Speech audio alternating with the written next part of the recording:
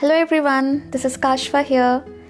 Yes, I'm back after a long gap, but then I think it is necessary to have time out for yourself and so here I am and I hope you all are doing well.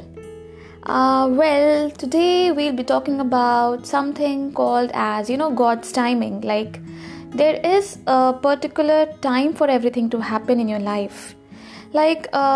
We know that things happen at their own pace, and therefore we need not worry about when is this going to happen or when is that going to happen, and this person has got this and I'm of this age, I have yet not been able to attain all this.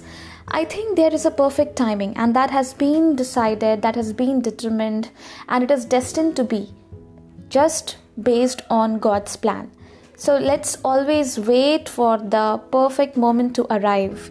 It has been rightly said by someone, we are neither late nor too fast, but we are on time, and that is God's timing.